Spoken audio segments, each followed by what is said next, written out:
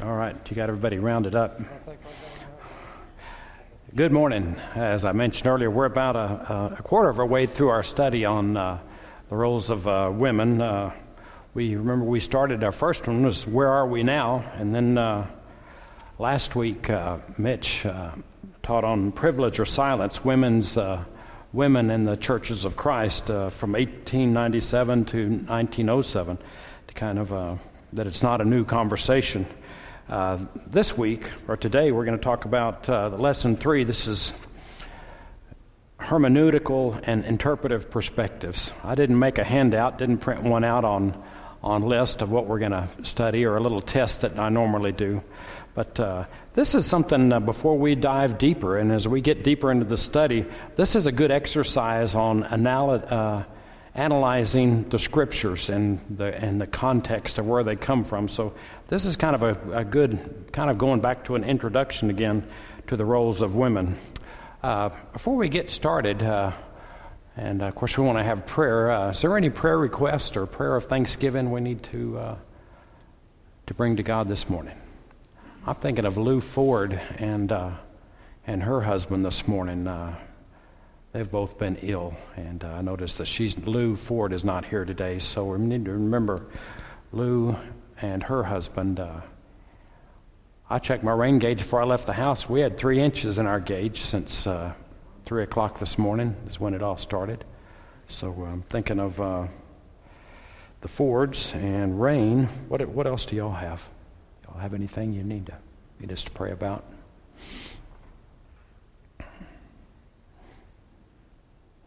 Okay, let's go to our Heavenly Father in prayer. Dear Lord, thank you for this time. Thank you for this beautiful morning. And we are so grateful for the cool weather, and we're grateful for the wet weather that you've blessed our country with. And Father, we ask that our lakes, to rain on the watershed, that our lakes will receive rain. And Father, we have a special prayer for those that are not with us today. I notice it's our sister Shirley and the Fords. Be with them as they struggle with health issues, and watch over them as they travel, and keep them safe and bring them back to where we can all worship together again. Thank you for your Son. In his name we pray. Amen. Is everybody still hearing echo? Or how's everybody hearing this morning? Better? Okay. All right. Well, I mentioned earlier, this is kind of a partnership in Christ, men and women in Scripture, and this is lesson 3, hermeneutical and interpretive perspectives.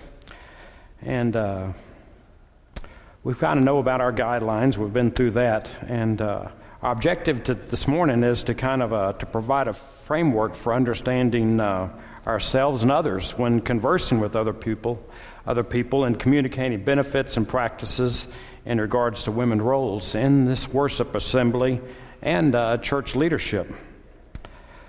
I like what Raul Dediran said.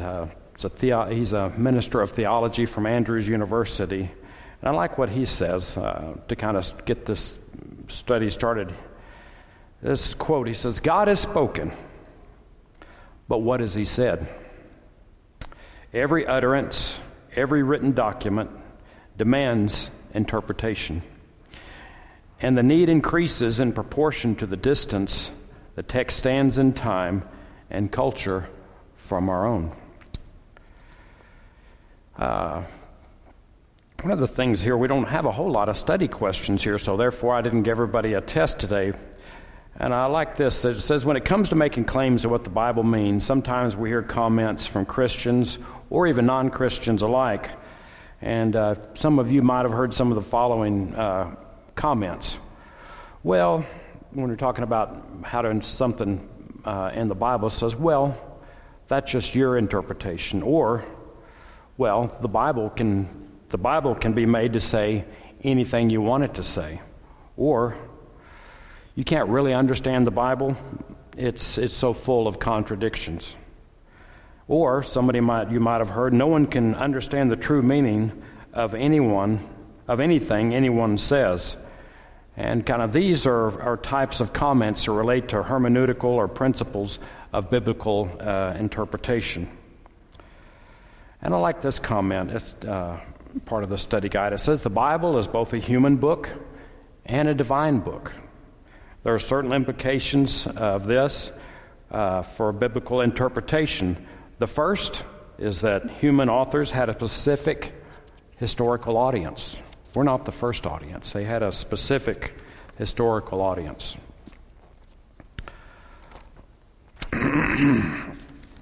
Context and purpose. These authors used their own language, and the authors of the Bible had their own writing methods. They had their own style of writing and a literary form of writing.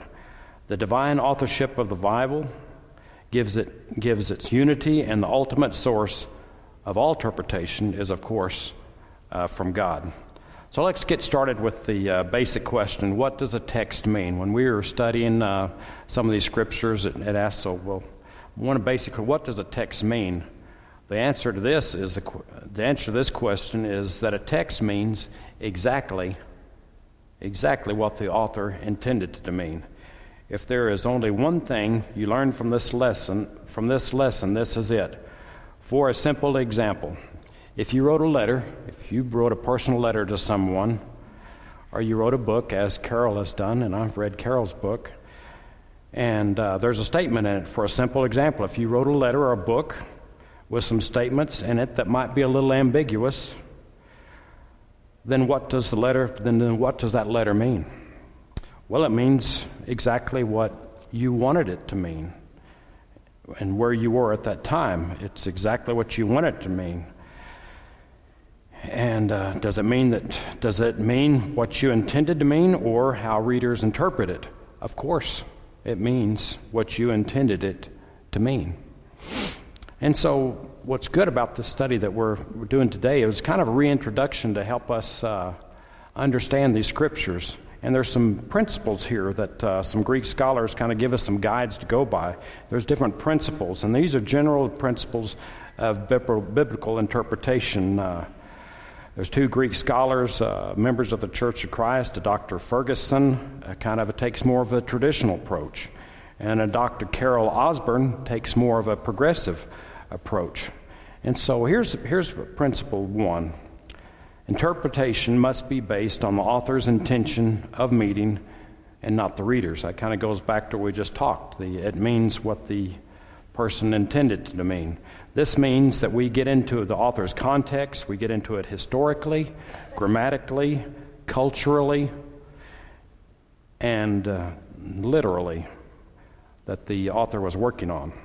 To be able to do this, some good Bible study tools are needed, such as we could use commentaries or written papers or classes given by reputable and studied biblical scholars, not only in the field of theology, but also in the fields of history, archaeology, linguistics, and anthropology. As we look at contentious passages, we'll be considering the writings of these two men. So to kind of recap that, we kind of look at all these different things. We examine them through the eyes of literary and anthropology and linguistics and so on. Principle 2, interpretations must be done in the context of the passage. And I like this. It says, what does the following mean? If I was to say, quote, well, it was a ball. That's all I said, and that's all you knew. I just said, well, it was a ball. Well, the answer, once again, depends on the context, considering the following sentences. The baseball umpire saw the pitch draft to the outside and said, it was a ball. So we know what reference he was coming from. Or we went to a dance last night, and in fact, it was so formal that it was a ball. As I was walking along the golf course, here's another one. As I was walking along the golf course, I spotted something small and white in the tall grass. It was a ball. I had so much fun at the game last night. We had a ball, or I had a ball. In each case, the word ball means something different. Therefore, context determines meaning. So we have to look for that principle. And this is one that I really related to. Principle 3, interpret the Bible literally or normally, allowing for normal use of figurative language, which basically what that means, if you're reading Isaiah and Isaiah 55:12, and it says the trees of the field will clap their hands. Well, we know that trees do not have hands and they don't clap. So we know that's a figurative speech. And when words like are used, such as like or as, we know that those communicate a figure of speech. And that gives color to our writing. There is an important part of the normal expression of language. Principle 4, well, we can use the Bible. We can use the Bible to interpret it, to help interpret itself. We can interpret difficult passages with clear ones. This is sometimes called the law of non-contradiction, because the Bible is God's Word, and God is true.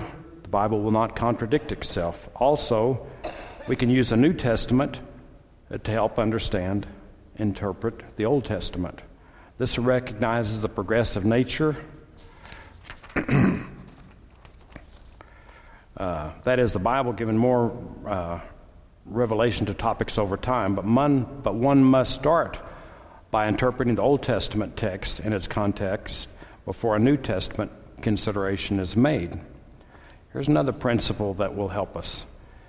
Interpretation must be distinguished from application. While there is one interpretation that is historical, there are many applications that could be carried over to a modern context.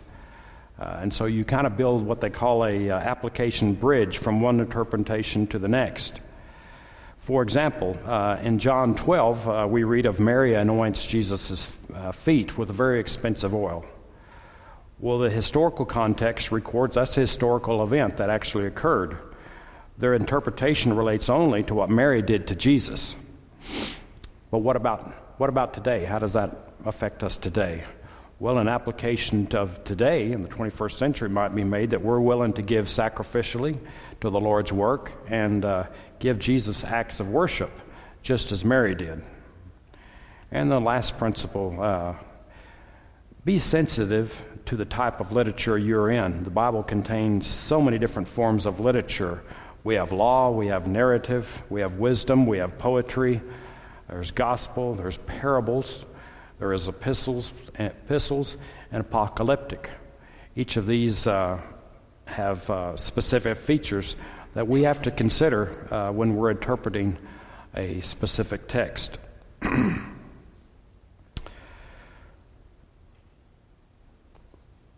Talking about descriptive and prescriptive passages. The writers of the Bible wrote for specific purposes to specific audiences at that time. When you're reading or studying any passage of Scripture, it's important to ask who the author is and what he is trying to say to his audience. For once, as we read over there, we're not the original audience. We are not the original audience of the Scripture. And the authors of the Bible, they wrote to inform, to correct, to challenge, and to teach and explain things to the people in their time period, in that time period. Our goal in this study, and every study we do, is to understand and discover their original message. Once we understand what a text means in its original audience, then we can bridge this historical, cultural gap and apply that meaning to our own time and to our own culture. We're separated by thousands of years. They had different languages and they had different practices than what we have now. We miss the point if we skip over the original audience. We always, in interpretation, we have to keep in mind the original audience, who they were, what they did, and then try to frame the text in our own culture. Each passage of Scripture has one meaning. Sometimes an author will use words and phrases that have double meanings, but this too should fit into the cultural context. As I mentioned, the Bible is full of different types of literature: poetry, biography, prophecy, narrative. We have discourse, we have letters and proverbs, just to name a few more. We'll get into these later. When we talk about descriptive texts, those are that simply describe what is happening without giving it a command or instructing us how to behave. When we talk about descriptive texts, that's the book of Exodus is an example that is mostly descriptive.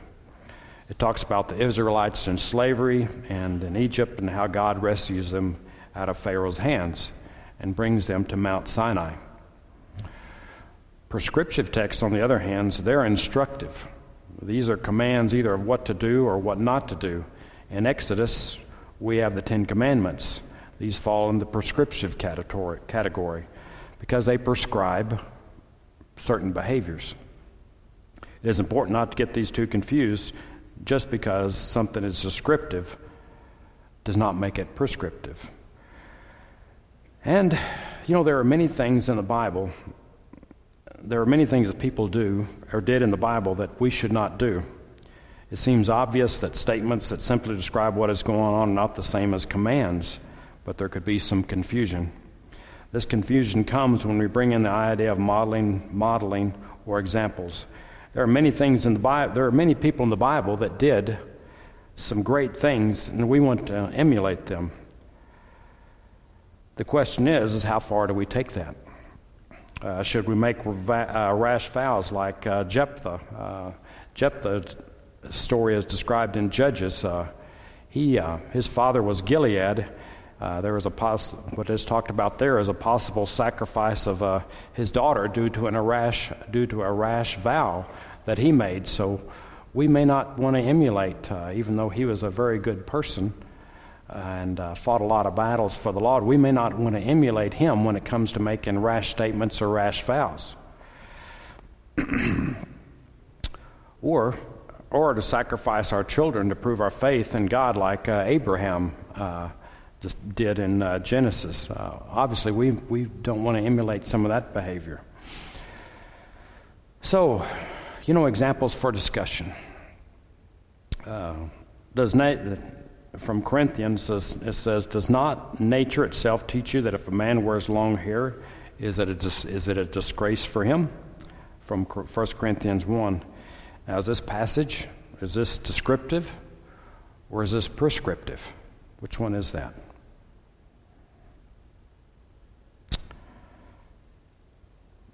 Well, if prescriptive, that means it is morally wrong for a man to grow long hair. But if it's simply descriptive, is the rest of 1 Corinthians 1:11, where Paul teaches on the Lord's Supper. Here we are back to sections on godly worship in the same chapter. So is this passage descriptive or prescriptive in Corinthians? And can you think of other passages of the Bible we may struggle to decide if they are descriptive or prescriptive? It gets kind of complicated, and that's kind of a tongue twister, just me talking about that. Let's say, talking about labels and perspective. Let's talk about labels and perspective. We could talk about it from back then, but let's talk about right now, today, about the limitations that we place on ourselves and others when we talk about labeling someone or labeling a group. And since we're in election year and there's so much talk in politics, we won't go deep into that. Let's talk about conservatives or liberals. Now, if we were to say, well, everybody that is conservative, we want you to, we'll just do liberal because I'm going to do left. Say everybody that was liberal in this group, well, we'll have them all move over to the left. And everybody that's conservative stay here. And let's say we split this group, say, in half. And we apply this label of conservative and this group over here as liberals. Suppose we designate half of the room and it's liberal.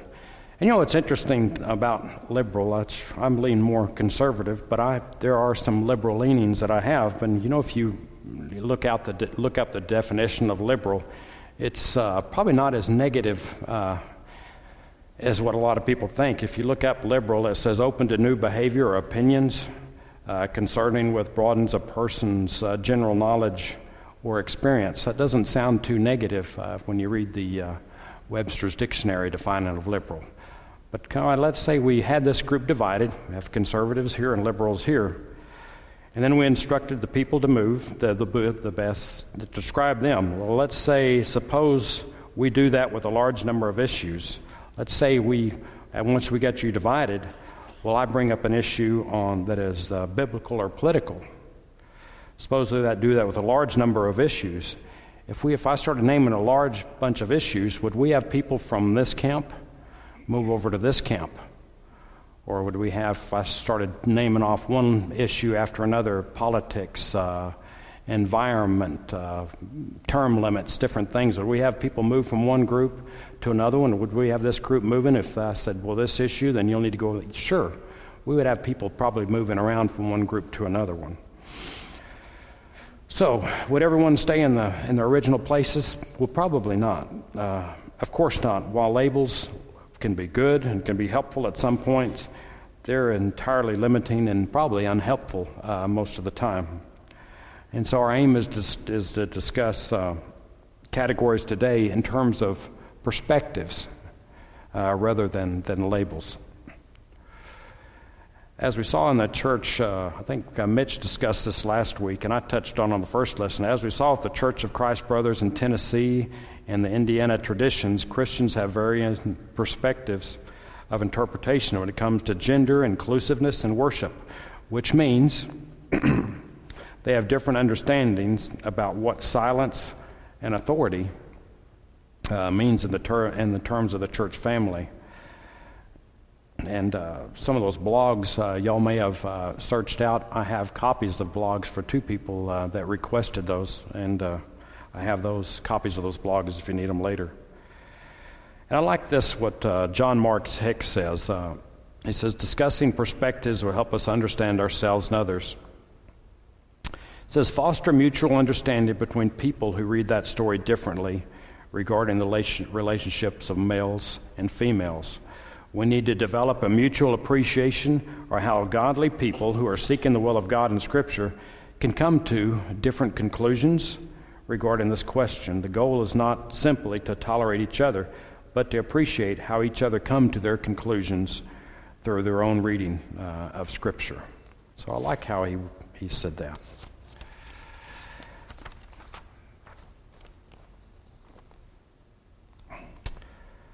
We talked about perspective. We'll talk a little bit about interpretive perspectives. We'll talk about traditionalist or patriarchal. And there are three major perspectives for interpreting Scripture in terms of gender roles.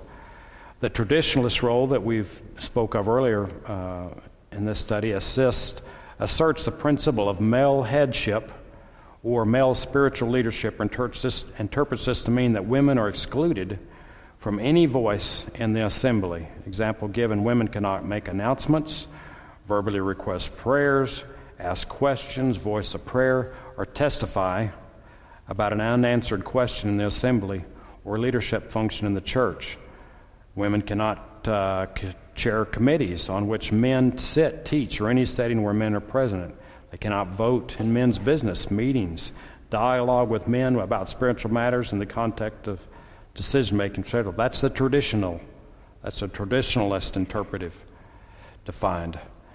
And then there's one, a complementarian. This asserts that the principle of male headship in terms of role and function, but maintains that many traditional practices are oppressive and deny women the freedom that God permits and encourages.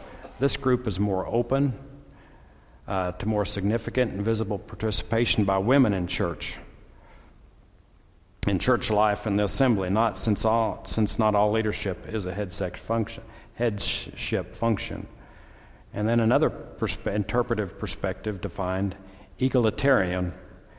This asserts the full equality of role leaderships and functions within the leadership and ministry of the church. This position denies male headship, as interpreted by complementarians, as a theological value and opens all functions in the church assembly to women according to their giftedness. Through this is advocated with cultural sensitivity and deference to local customs and traditions. And so there's lots of definitions, and this gets really complicated talking about these different perspectives. And it talks about group discussion, and it says for us to provide time for participants to discuss the following questions. Maybe what types of interpretations have you heard where you questions that method of interpretation? Let me read that again. And one of the discussion questions, and some of these are pretty deep and very thought-provoking. What type of interpretations have you heard where you questioned the method of interpretation? Has that any occurred with y'all?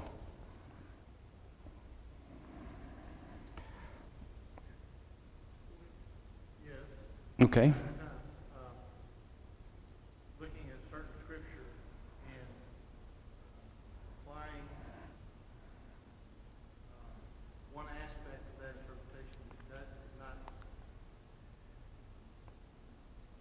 identified in other areas, and moving that thought definition to another activity in the Bible that is really not there.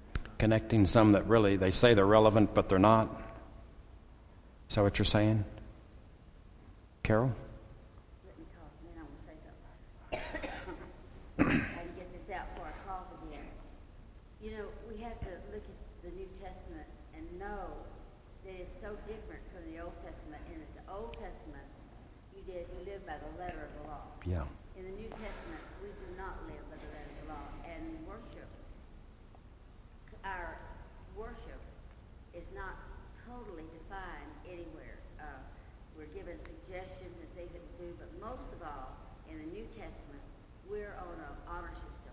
We're given the principles that we're to live by, and we make all of our judgments according to the principles that we live by. Mainly, that the hierarchy goes God, Jesus, man, and woman, and that's stressed everywhere in the New Testament, not just one or two scriptures here, one or two over here. That is the whole theme of the New Testament. And we've got to stay within those guidelines, any interpretation that we offer. We need to be careful about offering an interpretation because really we don't want somebody else's opinion. We need to study the Bible, but keep in mind always that we have given the major block for all of our decisions in which we could make them there. And I think that's what we do sometimes. We forget that we're on an honor system that we have to follow. And we think, well, let's see, this says this over here, but over there is covered by this block too. Am I making sense? You are, yeah. Because it just, we can't just bounce around all over the New Testament, picking up this and picking up that. And just because we have neighbors that have included that in their worship is not a good reason for us to include it in ours. I'm not saying this particular subject, any subject.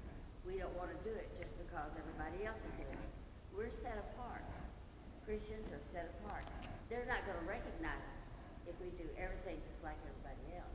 Mm-hmm. We have to really consider what God wants from his men or his family and do our deciding within those boundaries. Okay. You want to say something? I don't need the mic. You're perfectly right. There is a hierarchical order in the New Testament and even in the Old Testament if you look back as far as the structure. But I don't think there's clearly defined roles that are spelled It's pretty out. clearly defined in my Bible. God is the head, he's over Christ, and Christ is over man, and Yes. man is over woman. But I'm talking about specific roles as far as what you can and cannot do. No, but you have to remember, you have to go by the guidelines that are given you. Okay, we take those guidelines, though, Carol, and as we look at those guidelines, where do we make that jump as to this is a specific role? That's where we have to be careful. Well, now what are you saying? I don't understand what you're That women can't do certain I didn't things. say women couldn't No, do no. But I'm saying is we have to be careful because some people do jump from that hierarchical form and say, well, that means this, and we have to be careful there. This, we know what the hierarchy form is. We know that is All of us do. and all of our decisions must be made within that framework. There's very few positives. We're told to repent and be baptized. That's black and white. Right. There's a few things that we're told specifically to do that if we don't do, we aren't promised eternal life. But we have some shadowy things in there, but we have to keep them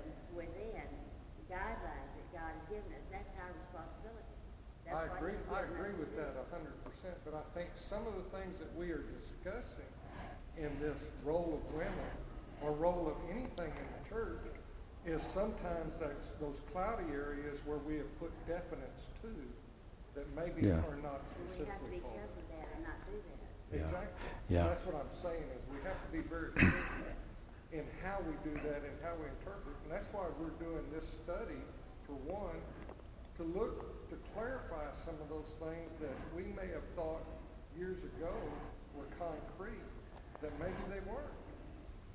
But, David was talking earlier about conservative and liberals and dividing this up.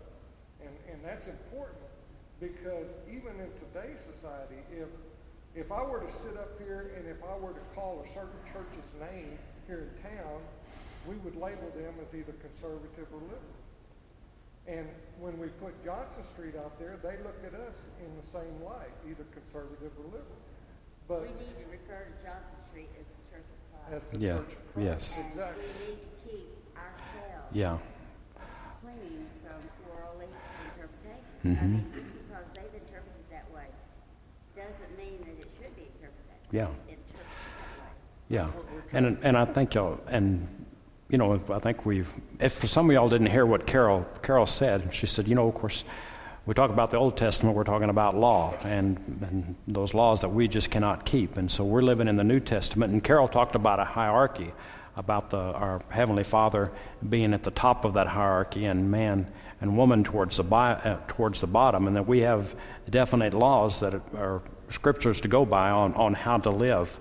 And I think really what we're talking about sometimes, we know all this, but as we study further, we'll find that, the devil is in the details. And you're both right. It's interesting that we brought up another church, because those labels are dangerous. It's like, if we mention another church, this thought might come into mind, they're more traditional, or if somebody another brings up this, that's kind of a liberal bunch. That's the danger of once again of labels, and so I'm glad this is included in this study, is that we don't do labels, that they can be kind of dangerous. And since we just got 5 minutes left, I like this study because some of these things I did not know, and as a new elder and a teacher, I'm learning just at the same speed as you are. This has been so interesting, and some of these things that I'm going to mention now, I had forgotten about that we studied. It said, if we view everything from a descriptive command point of view, we take a very flat view or a very flat approach to Scripture.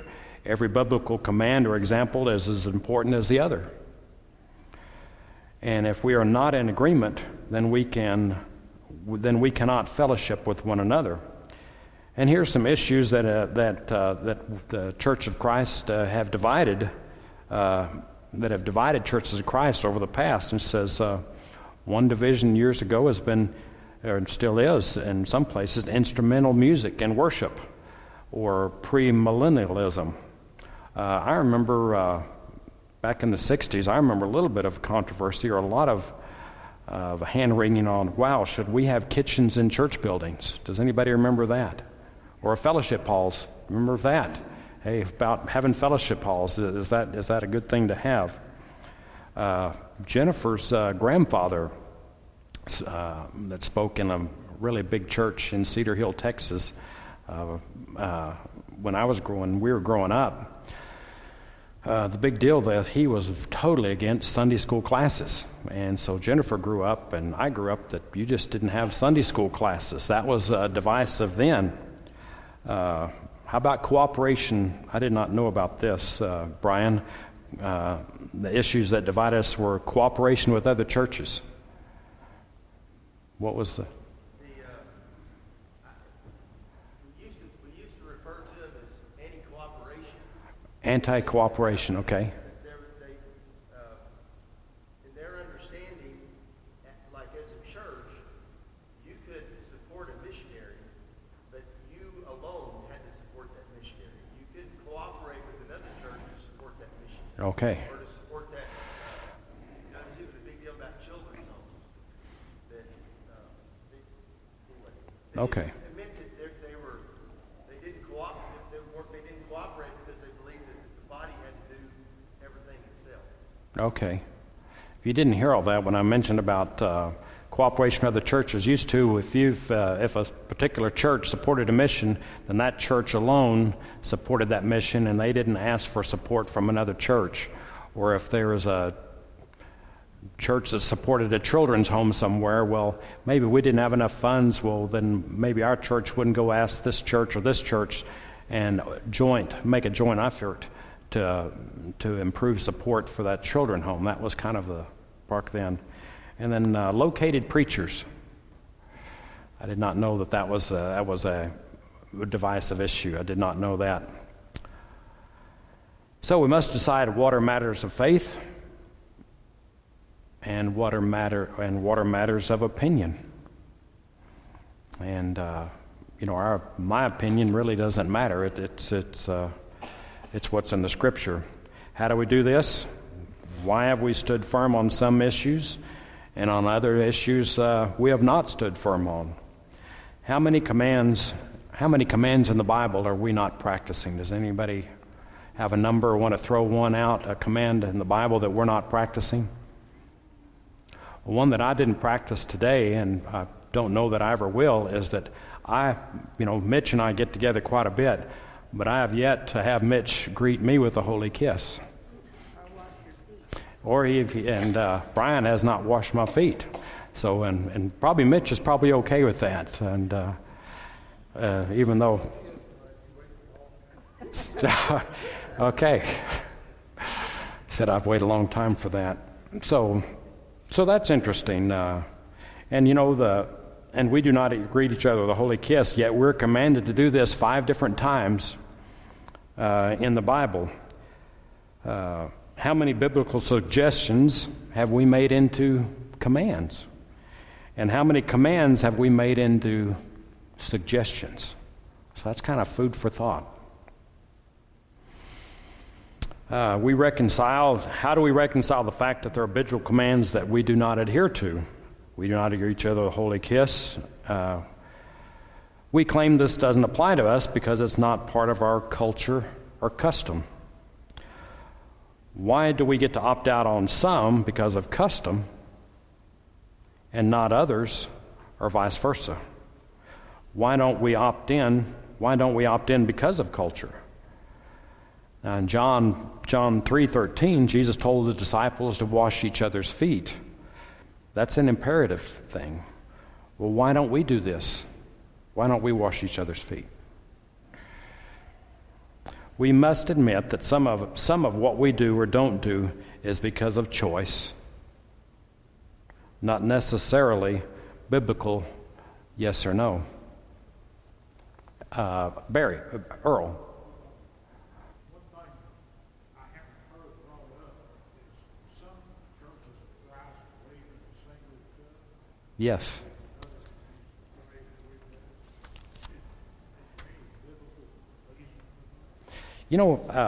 After the first session we had, right after we had that, Harold Brothers came up and he brought that up, that the church he grew up, they had one cup. And he said he remembered as a boy that he wanted to always make sure he was one of the first in line in there, because that way you didn't get a little bit of maybe chewing tobacco or something like that in with your sip. I do not know where that came from, Brian, the one cup. Well, I think it's because in the scripture it says Jesus took the cup. Okay. And so they Singular. literally Yeah. says the cup. Okay. Okay. Yeah, I think, Mr. Ponder, did you have a question earlier that I didn't answer, or Monty? Okay. We look at wash each other's feet, because at that time, the people he was speaking to, they walked everywhere. Yes. They had dirty feet because they didn't have paved roads necessarily. Some of the Roman Empire put in rock roads. Yeah. Work for that. But with sandal feet or bare feet, when they went somewhere, they got their dirt. Yeah. Today we don't do that. We have socks and shoes, and our feet aren't dirty like that. Yeah, I would yeah. think that was the practice of that Yeah. time. Okay. That is not appropriate for us. Yeah. Exactly. All right, let's close with a prayer. Or Mr. Ponder, do you have one question? Well, I just want to make a statement. We should study to show ourselves approved of God, our workmen that need not be ashamed, but rightly dividing the word of truth. That's what we're doing, of course. But even from the Old Testament to the New Testament, the early part of the New Testament, like Christ, when he gave the Lord's Prayer to those people, that was before the day of Pentecost, when the kingdom did come. And thy kingdom come, thy will be done. We have to be very careful to rightly divide the word of truth. You're right. Thank you.